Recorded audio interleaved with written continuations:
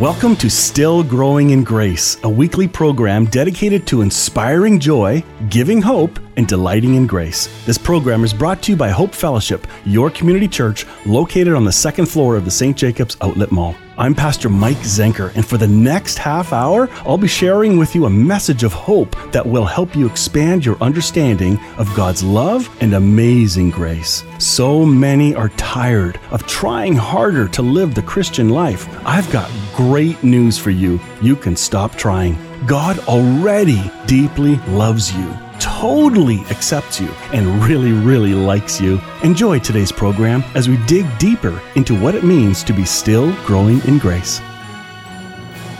Hello and welcome back to Still Growing in Grace. I hope last week was very exciting for you. It may have upset some people because there may have been new information shared with you. Well, I promise you, I'm not sharing anything new here.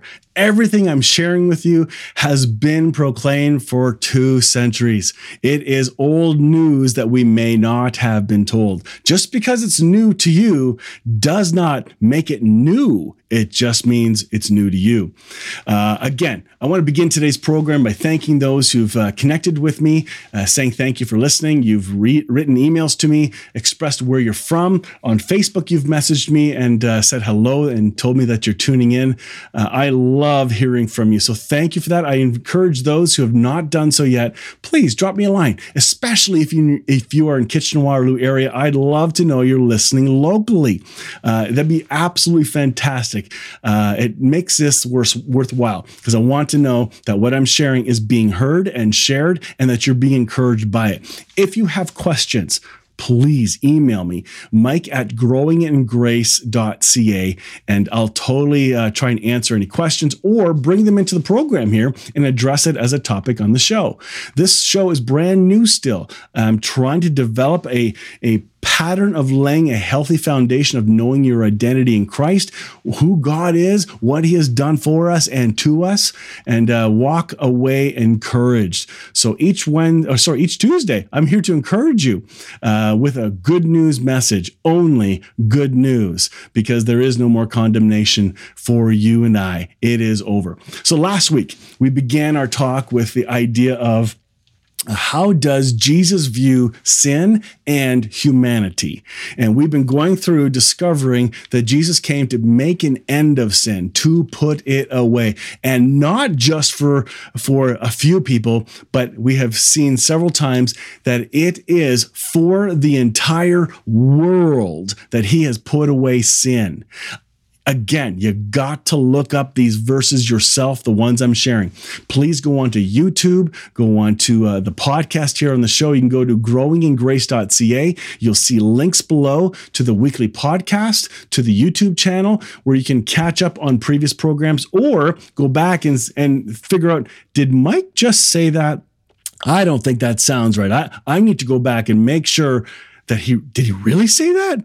So that's why I'm putting this out there. I want you to know this is not just a radio show where it gets lost after it's aired, but it is saved and sent out again around the world through a podcast and YouTube, and it's archived so you can go back and catch up. This is going to become a great place. As you and I meet people who need to know who they are in Christ, they may have grown up in a very religious heritage and are hungry for some freedom. This is where you can point them to, and it's a very gentle, slow journey of growing in grace. None of us have arrived. We are all still growing. So let's get back to what we ended with last week. We were looking at 1 John 2, verse 12 in the New Living Translation. It says, I am writing to you who are God's children because your sins, listen to this, have been forgiven through Jesus. Is that past tense or is it future tense? Is it now? It's past tense. It's a finished work. It is done. Romans 8:1. This is the first Romans chapter 8, verse 1. It begins this chapter by saying, so now the case is closed. Obviously, the first 7 chapters have been about building a case. And even on this program, I'm building a case for you and I. Systematically, if you've missed a week, go back and catch up. There is good news here. You're not going to miss everything, but you may not realize where I've come from and that I've already built a strong case for where I'm going. So in Romans 8:1, it says this. So the case is closed. There remains no accusing voice of condemnation against those who are joined in life union with Jesus, the Anointed One. Oh, that is awesome. There is so much condemnation going on in this world. There's so much accusation going on. I grew up always being told, you can't do anything right, Mike. You always fail. You always say the wrong thing. Oh, be quiet, Mike. And you know what I did? I didn't say things right. I always screwed up. I believed the lies that were told to me. I began to take in all those messages from everyone else, and it affected how I saw myself and how I saw everyone. I saw myself as unliked, unvalued, and since I had an insecurity, I tried even harder to get liked, and I was trying to get my identity from what I did by pleasing people. I've since discovered my identity is not found in my behavior, but my identity is found in Jesus Christ. And as soon as that revelation hit me, then my behavior began to match the revelation of my identity in Christ. That's why I'm doing this program. I just love it. It's such a changing of the mind. It's been beautiful. Again, back to the topic of how God sees sin. In Romans 5:10, it says this. For if, while we were enemies, we were reconciled to God through the death of his Son, how much more, having been reconciled, we will be saved by his life. If you're listening on air, you're probably not going to catch this. Not until you open your Bible and look at this text, Romans 5:10. There's something significant I never saw before. Not until the last number of years. This is huge, huge. For if, while we were enemies, okay, that's the key line. It's while we were enemies, while we were blind, while we were in our trespasses. There was never a time where we were searching for God. God was searching for us. It was the other way around. This is a lesson for you and I to be careful of how we speak to people, how we tell them, you need to find God. Search for God and you'll find him. What are you talking about? God is searching for them. They just need to wake up and open their eyes. They are blind. They need to see. They can't hear. They're deaf. Give them ears to hear. They're in darkness. Give them light. You and I are that light. And the light has been placed in us. And so here it says in Romans 5, while we were enemies, it's while we were enemies. It was then that he reconciled us. So while we're reconciled, we were enemies at the time we got reconciled. You didn't even say the prayer yet. You didn't even ask for forgiveness yet. You didn't even have a revelation of God's love for you, and you were reconciled while you were still blind in that place, while you couldn't even beg for your forgiveness, before you could even give thanks for the salvation that was coming to you and already at you and in you and through you. You couldn't even do that because it's while we were enemies. God reconciled us. This is how God sees our sin. It's been done. We have been reconciled. Past tense. A relationship restored. Romans 8:3. I love this text. For God has done what the law, weakened by the flesh, could not do, by sending his own Son in the likeness of sinful flesh, and for sin, he condemned sin in the flesh. Jesus says to sin in no uncertain terms, sin, you're going to die. That's what's happened here in this verse in Romans 8. The law, we think we're going to follow a law to become righteous. The scriptures prove following the law will lead you to even more sin. It's actually fertilizer. It fertilizes sin. It increases sin, not brings it down to less. I'll deal with that topic later, so don't get too crazy on me here, but I promise I will deal with that one. It's a very easy verse. You can do a Google search yourself. But right now, again, I'm trying to show you and I where and how God sees and views our sin. And the number one chorus of this song today is, he sees it as forgiven. That means you are already forgiven. In 1 Peter 2:24, it says, he himself bore our sins in his body on the tree, that we might die to sin and live to righteousness. By his wounds you have been healed. Wow, that is insane. Jesus did this at the cross. He bore our sin for us, the sin of the world. That's what the scripture says. I'm not making this up. 2 Corinthians 5:21. For our sake, he made him to be sin who knew no sin, so that in him we might become the righteousness of God. Wow, Jesus became sin for us. Wait a minute. I thought the Old Testament said God is too holy and can't handle seeing sin. No, not at all. In fact, that verse that you think is in the Old Testament and you think that's what it means, go find it.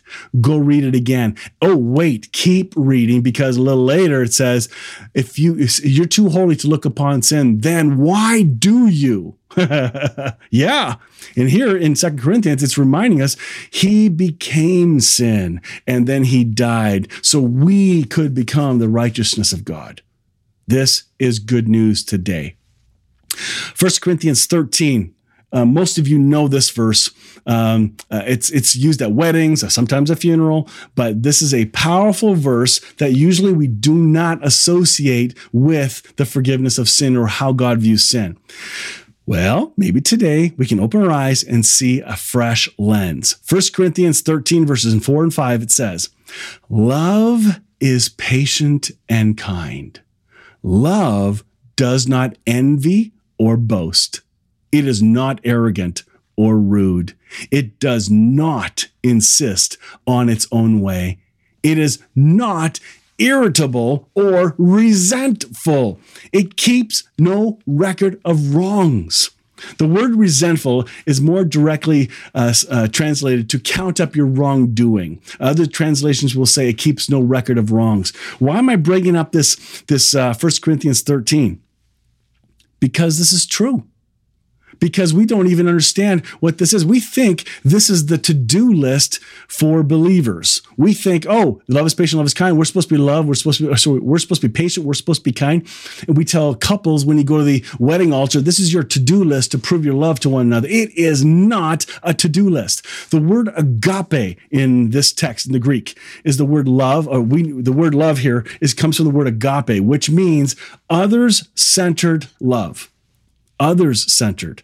There's three other words that are used for love in the Greek language. There's phileo, which is a friendship love. There's storge, which is more of a parental love. And there's eros, which is erotic. And actually, it means more about taking love, where this is the exact opposite. The word here, agape, is others-centered. And this literally describes who God is. God is love, which we covered a number of weeks back. It's not an attribute of God. It is his essence. God is agape. And agape just told us it keeps no record of wrongs. Why? Because your wrongs have been forgiven.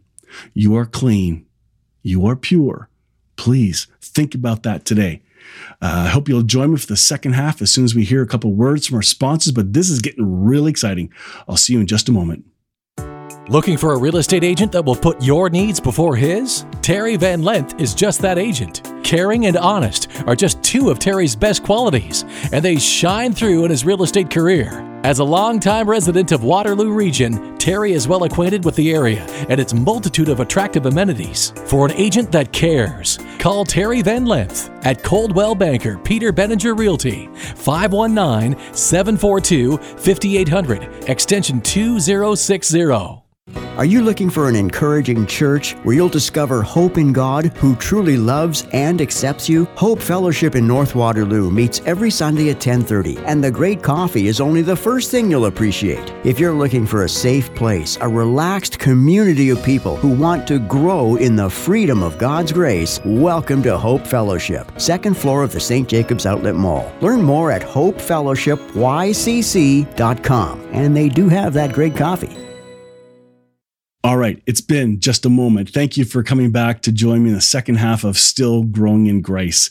We just finished talking about 1 Corinthians 13, that love is patient, love is kind, it does not envy, does not boast, is not arrogant, is not rude, doesn't insist on its own way, isn't irritable, isn't resentful. Oh, by the way, if love, agape, God, is not irritable, then what are we so afraid of? What is preventing us from approaching God with complete confidence? He's not ticked off. If he was, what would he be possibly ticked off with? And all of us in the religious world would say sin immediately. Hello, everyone. The last 2 weeks, all we're dealing with is just the evidence that our sin has been taken away. Sin is no longer the issue. Your belief is the issue, not sin. What do you believe? And I'm trying to point you to some really, really exciting scriptures. I want to read to you something from William Barclay in the New Testament Words of the Westminster John No Press, 1964. Listen carefully to this. You may have to rewind this online to hear it properly, but this is deep. If you're driving, don't close your eyes. But if you are sitting in a chair and can just close your eyes and take in what I'm about to read, try and meditate on these words and hear the intent and the heart of the writer. This is going to blow your mind. The title of this, The Pardon Was for Our Benefit. Here it is. Here's what he wrote. The effect of the cross, at least in this sphere of Paul, the thought of Paul, was on man, not God. Let me start that again because this is important. I don't want you to miss this. The effect of the cross, at least in this sphere of thought of Paul, was on man, not on God. The effect of the cross changed not the heart of God, but the heart of man. It was man who needed to be reconciled, not God. It is entirely against all Pauline thought to think of Jesus Christ pacifying an angry God, or to think that in some way God's wrath was turned to love and God's judgment was turned to mercy because of something which Jesus did. When we look at it in Paul's way, it was man's sin which was turned to penitence, man's rebellion which was turned to surrender, man's enmity which was turned to love. By the sacrificial love of Jesus Christ upon the cross. It cost that cross to make that change in the hearts of men. Wow. If you and I grew up believing in an angry God, and that Jesus came to pacify an angry, ticked off dad, an irritable father, then this, what I just read to you, may not sit well. Or if you hear the true heart of it, you're going to find hope in it. You're going to realize, oh my goodness, I've been seeing this wrong the entire time. I thought this was Jesus doing something nice for us and kind of pacifying God. No. Jesus and God and the Holy Spirit did this together. There was no separation. God was in Christ reconciling the world to himself. And where did that happen? At the cross. That's right. There was no absence. There was no separation as we may have been told. This is such a critical foundation. This is so important for us to realize that what we believe about God's forgiveness for us as humans and how God views sin nowadays, if we have an improper, unhealthy perspective or interpretation of this particular topic, it will skew everything else that we do. Our motives will be knocked off kilter and not set on the sights or the intention of what our heavenly loving Father wants for us. And that, I believe, is to love everyone else as He loves everyone else. It's our minds He wants changed. That's why this foundational teaching matters. This is a big case for forgiveness. Let's take a look at some of the things that have addressed or affected the topic of sin and forgiveness from the Old Testament. Let's take a look at Adam and Eve, because they seem to get blamed for an awful lot of stuff. In fact, I remember growing up believing that Adam and Eve, when they ate from that tree, what they were doing, they were shaking their fists in the face of God in utter, intentional rebellion. And guess what? I believed that for so many years. I've since discovered that is absolutely nonsense. There's nothing in the scripture, anywhere, in any place, that reflects that kind of interpretation. In fact, I believe what really happened in that garden, based on what I am now reading and seeing, and as I'm discovering the love of God being better than I ever dreamed of. Remember, I was reading it through an angry God lens. Now I'm discovering He's not angry with us. He's in love with us. He's in like with us. So now I'm rereading these stories and I'm realizing, wait a minute. Adam and Eve, their first intention when they were told about the fruit was not to rebel against God. They wanted to become more like Him. Their motive was pure. Can you believe that? Have you ever heard that before? That Adam and Eve's motives were probably pure in the garden? Oh my goodness. But the moment they ate from that tree, they became blind. They immediately had darkness fill their minds. They could no longer see themselves as God saw them, and they could no longer see God. Remember, Adam and Eve, when God came walking into the garden, what happened there? God came walking in. By the way, did God know Adam and Eve ate from that tree before He entered the garden to meet with Him that day? Of course He did. He totally knew. Did it stop Him? Oh, my kids have sinned. I can't go in there because I can't handle sin. I can't stand it, so I will not be there. No, He didn't. He said, I love my kids. I'm going after them. Something's wrong. I want them to know they're loved. And He goes after them. He makes clothes for them. They say they're naked. He says, who told you? Shame began to fill their minds. They had a false concept of God, and He wouldn't allow them to stay in that garden any longer, tainted by that darkness, allowing them to keep eating from the tree of life, which is probably what kept them alive, sustaining every nourishment that their body could need to not age. I'm guessing. I've heard a couple theories on this, but it's fun to think about. So His removal of them from the garden was for their benefit, so that when Jesus came as the last Adam, He would make right what the first Adam failed to do. The fact that the last Adam resolved the problem that had been caused by the first Adam. Jesus is the last Adam. He's not the second Adam. He's the last Adam. And what He came to do, He succeeded. When Jesus died, we all died with Him. For you have died, it says in Colossians 3:3, and your life is hidden with Christ in God. Did you catch that? I know Easter comes every year, and we hear about Jesus' death, burial, and resurrection. How often have you heard about your death, burial, and resurrection? Has anybody told you that has happened? Has anybody told you you have been placed into Christ already? That you have already died with Him? You have already been raised to Him? You have already been given new life? And now Jesus is asking and drawing you to Himself so you can believe this good news. It's already happened. But it's no good to you if you don't believe it. It's no good. Colossians 3:3 says, you have died and your life is hidden with Christ in God. The old you is gone. The old humanity, the Adam's race is dead, gone. And a new creation has been created through and in Christ and sustained by Christ. There is only one life. It is the life of Christ. In 1 Corinthians 5:14, it says this.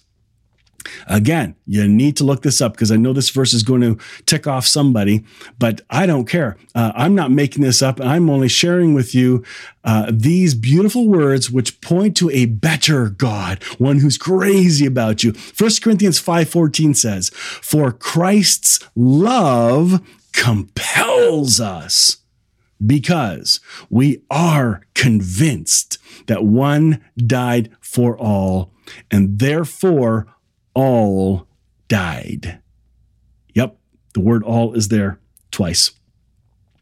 It's Christ's love that compels us.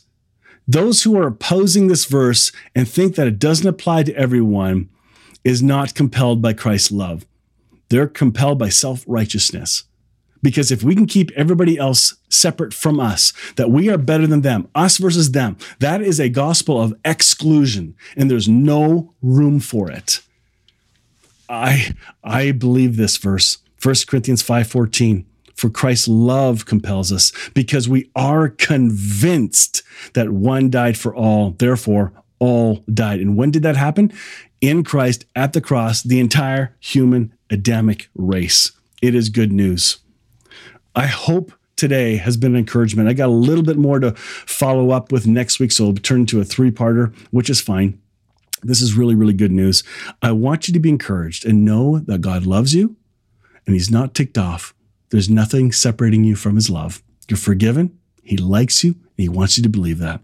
I hope you'll take that to heart today. I hope you'll consider retweaking your perspective on who you think God is, how he sees you, and how much he loves you. Because when you do believe it, you're going to start acting like it and you'll love other people like Jesus. Thanks for tuning in today. Martin Small Engines and Auto Clinic in Elmira is more than small engines. Like their name says, Martin's is also a full-service auto clinic focused on automotive repair and service, brakes, tires, local lockout service, and so much more. Whatever you need, Martin's can do it. For that small-town feel with large shop quality. Trust a team that really cares. Martin Small Engines and Auto Clinic, Industrial Drive, Elmira, and martinselmira.com. Family run, family owned, so their focus is on you. Conestoga Lodge Retirement Residence is a full-service retirement home in Kitchener, and you'll be impressed to know that they are not a big corporate chain. They're quality-driven, with a focus on each and every individual. Conestoga Lodge offers permanent and short-term stays. To book a free, no-obligation tour, you can call 519-576-2140 or visit online at conestogalodge.com. You've been listening to Still Growing in Grace. I'm Pastor Mike Zenker, and I'd like to invite you to join me next Tuesday morning at 11:30 when our teaching time will continue. Or join us at 10:30 every Sunday morning at Hope Fellowship, your community church located on the second floor of the St. Jacobs Outlet Mall. If this show has been an encouragement to you, won't you help us spread this good news? Make your donation today by visiting stillgrowingingrace.ca. You can also catch up on past programs, watch YouTube videos of our talks, and download our weekly podcasts. Sign up for our email list and send in your questions. After all, no one has arrived, and we are all still growing in grace.